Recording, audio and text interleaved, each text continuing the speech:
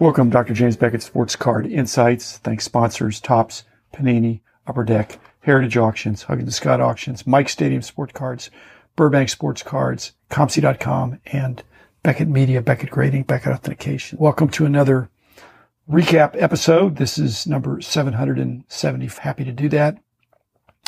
The first episode I'm recapping is 749, which is the interview with Shui. And I've had several of these. She was a journalism student from, I think, Boston University. And I may have been her assignment. I have a little bit of a soft touch for students, grad students and college students. That really was my first career being a professor. And at each place where I taught, I was involved in starting the Statistical Consulting Center on campus to help grad students and faculty with their research. Another kind of expression of my pro bono consulting. So Shui asked me if I had some time, and I said, sure. So I had no idea what she was going to talk about, and we wound up creating 2 episodes out of it. And again, it was mainly her asking me questions, and I hope you got an A, Shui, on your assignment. 750 was the previous recap. Don't do that. 751 was the Huggins and Scott auction lot that I won, and I love bidding on their stuff. They're admittedly one of the sponsors, but I handpicked them because I think they have a unique spot. The 7 football boxes unopened over the last 20 years.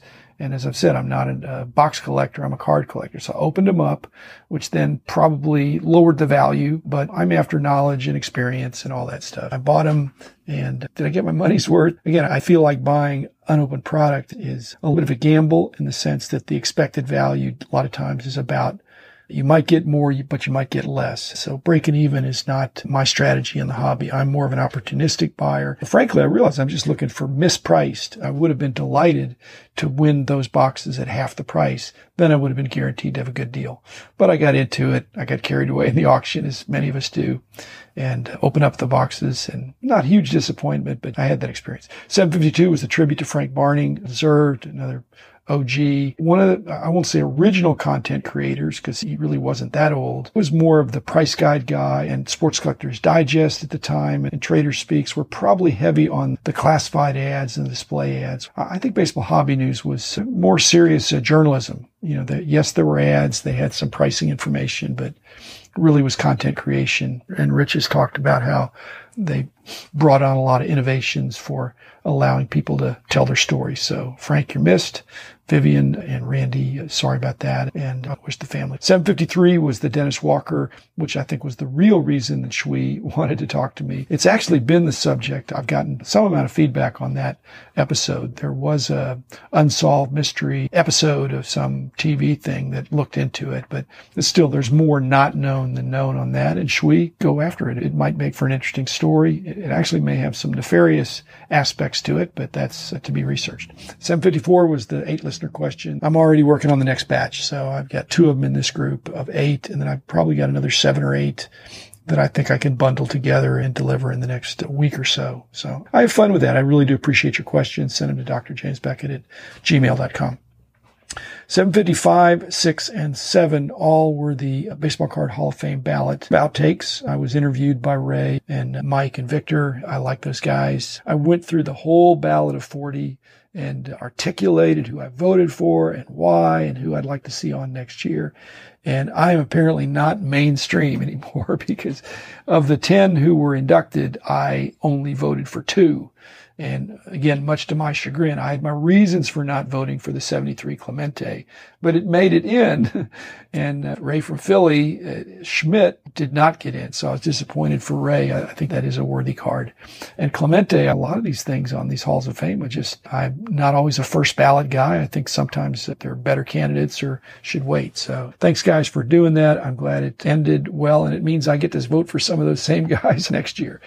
759 was the dueling questions with Grant Sandground, a longtime friend and colleague with Upper Deck now. We had so much fun. We kept going, and there's actually 2 rounds of dueling questions with Grant. He was right there as a very savvy price guide guy, and then was very instrumental in getting BGS off the ground.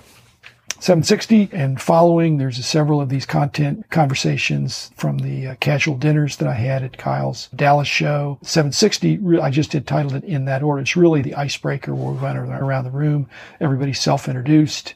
And in honor of Chris Sewell, the collector, investor, dealer guy, in that order, we went around and said, where are you with that? What is your in that order of how you hobby?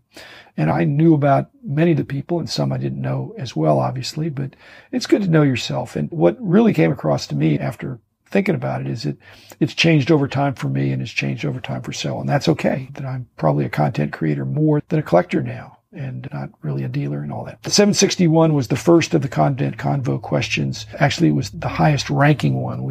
I had guys submit questions ahead of time. In fact, a couple questions. This one was from somebody who was not even there, who got sick and had to cancel last minute.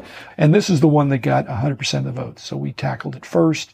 Again, the 15-minute format, a little bit of a problem because it probably was worth more than 15 minutes. But I'll do more than 15 minutes because I've gotten several comments and questions through the podcasting medium as well as on YouTube that I will address. I may just bundle them up into one episode where I just go further, or I may interview the original questioner, but it obviously struck a responsive chord or note. Maybe it was the negativity, maybe it was the accountability, but it was a topic that people commented on. 762 was the welcoming new collectors. This actually got the second most votes. We did them in order, and we talk a lot about welcoming new collectors age-wise in terms of younger collectors.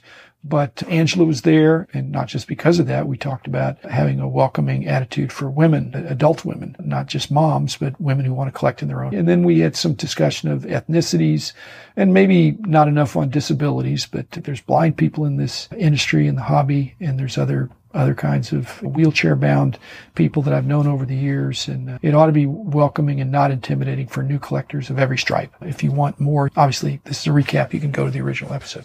763 and 4 were Worlds of Sport. I had a longer conversation with John Canzano, who's a sports writer, and trying to do a first-time show that has multiple appeals. But as we say, sometimes when you're jack of all trades, they want to know what you're the master of. And it was only 60 tables or so, or booths, and it's Father's Day weekend. So we will see. I wish him well. Again, the episode's out, and Father's Day is this weekend. And John, I hope you pull the crowd you want, and I hope this is the start of something big. 765, third place in the content conversation, was about charitable inclinations. Again, that's what we voted on, and so we talked about it. And there's personal charitable donations and corporate, and sometimes you get a write-off and sometimes you don't. Again, a lot of people in the room, a lot of people had opinions. Again, you just have to go back to the episode if you're interested in that. We weren't really saying how to as much as just here are some options. 766 was the content conversation about code of ethics, again, suggested by someone who could not make it. And I will obviously have a conversation with him at some point in the future. Again, very good in theory, but not so easy to pull off. And sometimes it's be careful what you wish for, because a code of ethics, it's like when I was doing the price guide, even with all our teammates, we basically, where you can mess up is in the exceptions. And so in the code of ethics, there's a broad-based code of ethics, but then there's situational things that people say, yeah, but what about this situation or circumstance? So it's hard to know in advance. 767 was not voted on. This was a content conversation that was about legacy. Mike Moynihan actually suggested this. We were done with our time. I said, do you guys want to go to the trade night, or do you want to visit for a little bit longer? Kyle was there with us. So we had the room, obviously this smaller room that Kyle was nice enough to set up for. We're done with our dinner. And so Mike just said, how do you want to be remembered? And so he went first. And I'm reminded of Stephen Covey's 7 Habits book, or to begin with the end in mind. When you get involved in the hobby, and even when you're midstream, you should be thinking, what do you want your legacy to be, especially if you're in the second half of your life or second half of your productive life. And if you've got a concept of how you want to be remembered, to work toward that. I've got a friend, not a close friend, but a friend that has lost his legacy because he had a moral failure, financial failure, where he is in deep trouble now. And that's all people are going to think about when they think about him. And otherwise, he had a great reputation with kids and grandkids, somebody close to my age. So very sad. Number one, don't mess up. And if you do mess up, don't make it worse by compounding it and making it worse with lying about it or covering your tracks. Just move forward. 768, again, we kept going on the content. We were there having a good time. Just non-physical cards, which is a way to think about NFTs, fractionals, vaults, and any digital presentations, maybe even COMC. Although nobody's asked me, hey, show me what you have on COMC. They can just do it themselves. And that's cards that are physical, but they're not in my presence. 769, the other one I did with Grant. We'd saved up because we hadn't had any conversation in a year, and again, he's Upper Deck now. 770 was the pre-BGS hesitation, the way I called it. Rich was talking about core competency. And did I think that grading was maybe not in our core competency? And that was part of my hesitation. And I explained that, no, I don't think so. I think core competency did include grading. And we've been doing it all along. But on reflection, now I'm realizing Beckett Media has a new CEO who has a definite core competency. And so sometimes the company's core competency and the leader's core competency are not one and the same, and that needs to be resolved. So we will see. The new CEO for Beckett Media is technologically very strong, but not as strong hobby-wise. And so I'll either do an episode with him or another episode that I do where I look at those kind of things. But again, it's not the same. Junk slabs with Rich, that was Rich's idea. Again, I think it's junk if the cards in the box are worth less than the cardboard box, if they're loose cards. And that's whether they're stars or whatever. Nowadays, a monster box can cost $8 or $10 or $12.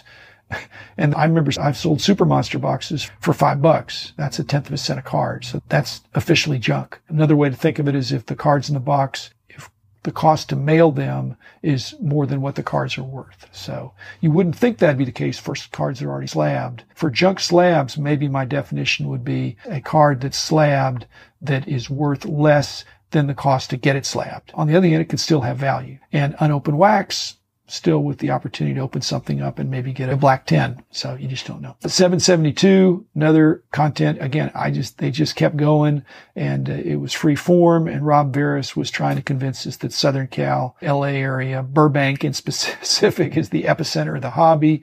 I don't know that we shouted him down, but New York has a case, Chicago has a case, but Texans around here think that the DFW area has been awful strong in the last few years. And it's always had a presence with corporate positioning as well as a good collector and dealer base. And then finally, 773, the outtakes from the Parallels explosion from another Hobby Hotline thing. I love being on Hobby Hotline. You never know what you're going to get. But guys, I just got to tell you, whether you're my co-host or calling in or just hearing things happen in the industry from the card companies because they're making money. If we collectors or investors quit buying, they're going to quit doing that. So as long as people are chasing things, they're going to keep making them. It's hard to say no, but the card companies are here to make money. The leagues and players associations encourage that strongly. Fanatics is going to be no different. They are following the trends. And apparently enough people or their studies show that more parallels is better. I think it's over the line now, but that's just my opinion. So anyway, thanks everybody. I had a good time these last 4 weeks and I'll do another 4 weeks. So look forward to seeing you all soon, some of you all at the National, and continue to enjoy collecting as I will.